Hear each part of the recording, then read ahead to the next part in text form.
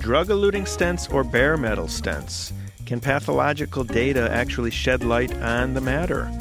Welcome to the Clinicians Roundtable. I'm your host, Dr. Larry Kaskel. My guest today is Dr. Renu Virmani, President and Medical Director of the CV Path Institute in Gaithersburg, Maryland, and a clinical professor of pathology at Georgetown University, the University of Maryland, George Washington University, and Vanderbilt University. Dr. Virmani is internationally recognized and has received numerous awards and honors for her work in cardiovascular pathology. Dr. Virmani, thanks for coming on the show. Thank you. Well, you have looked at every stent on the market, it seems, and you've seen the stents do their job in animals and humans. So what is your current opinion in 2008 of the usage of stents for, let's say, someone with stable angina? I think in stable angina, there is certainly use for drug-eluting stents. They do reduce restenosis. That's what their main function was. That's why they were created. And they certainly reduce restenosis. But the question really is, in a large vessel, which is 3 millimeters or greater, do we need a drug-eluting stent? You know, they also cost a lot more. So I would say that in a large vessel, there is no need to put a drug-eluting stent, and that we could use a bare metal stent. But in small vessels, certainly, I think bare metal stents do not work very well, and in fact, you do require drug-eluting stent. But there are drawbacks of drug-eluting stents, as I think you know and all of you know. And that's, you have to keep the patient on antiplatelet therapy for at least 1 year. So if it's an elderly patient, 70 years or greater, should you be putting drug-eluting stent because he may need to go to surgery? And nobody wants to do surgery. The surgeons don't want to do surgery if the patient is on antiplatelet drugs. So is DES worth the trouble? Are these people living any longer than someone who does not have a DES stent? I mean, as yet, we do not have any data to prove that. So there's a lot of money going into DES stents without the evidence. So far, you're right. We do not have evidence, but they've not been on the market that long either. They've been on the market only since 2003, I believe, in this country. And at the moment, there are only 3 of them on the market. There is the Cypher, the Taxus, and the Endeavor. So these 3 are on the market. And the first 2 are Cypher and Taxus are the first generation. They've been sold in Europe for a while, since I think 2002 or so. So they really have captured the market. And in the United States, we were using them in 80-90% of cases, which I don't think was required. And then, you know, whether you should use them on-label, off-label, on-label being these are stable patients or acute coronary syndrome patients, but not acute myocardial infarction, not for left main, not in vein graft, not in bifurcation lesions. So there are indications for which they have not been approved. There's a new stent out or coming out or in research by a company called Xstent. Are you familiar with that? I'm familiar with that, certainly. So that is, I think, just longer stents, because I think one of the problems when you stent is, okay, you've solved that problem, but then they go on an infarct from another plaque downstream. So does the Xstent stent solve that problem?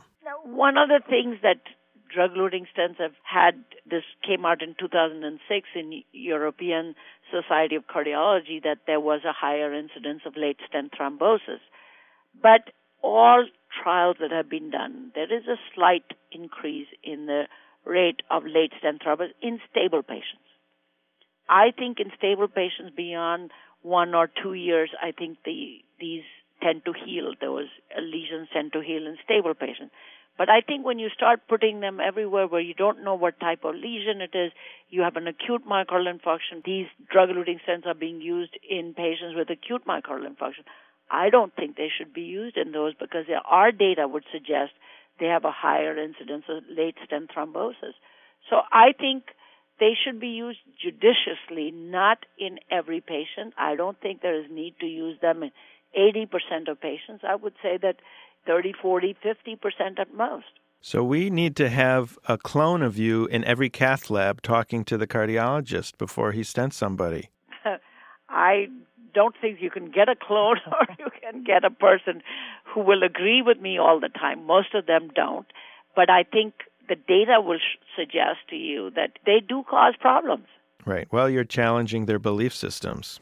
Yes, but I think they're beginning to believe what I'm saying.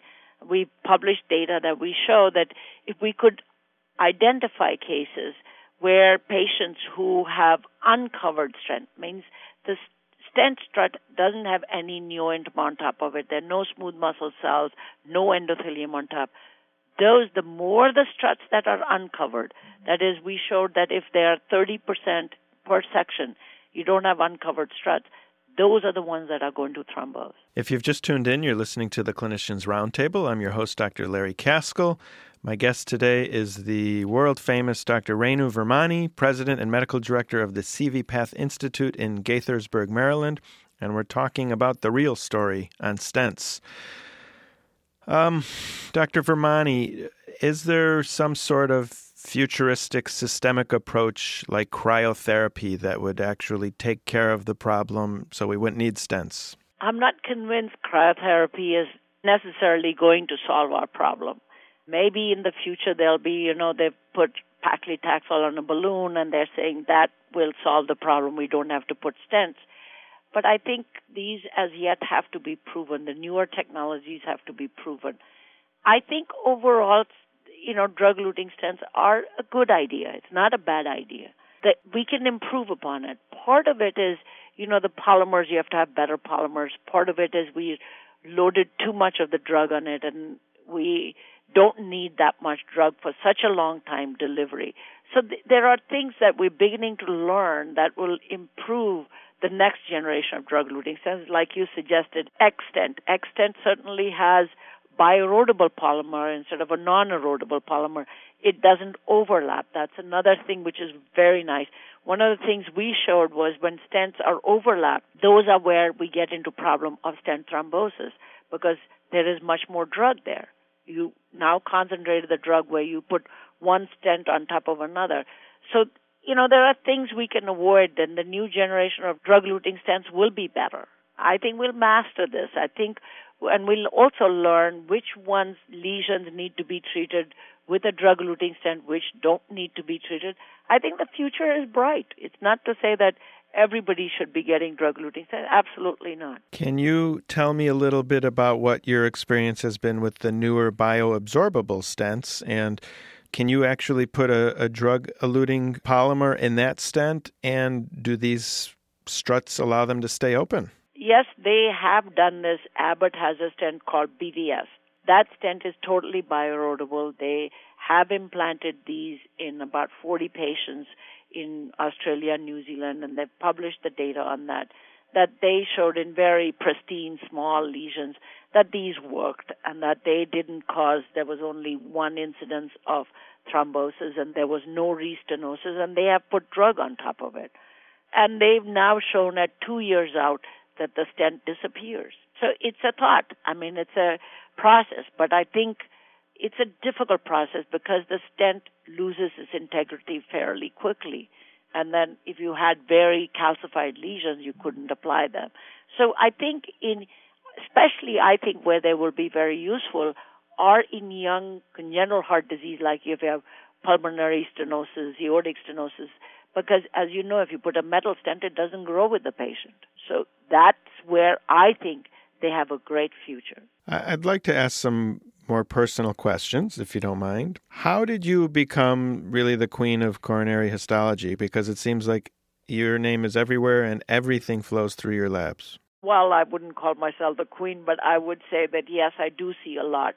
And I trained at NHLBI, one of the best cardiac pathologists at that time, I will say, William C. Roberts, who is very well known in the field of cardiovascular pathology and is still going strong. He has a journal called the American Journal of Cardiology. He's the editor of it.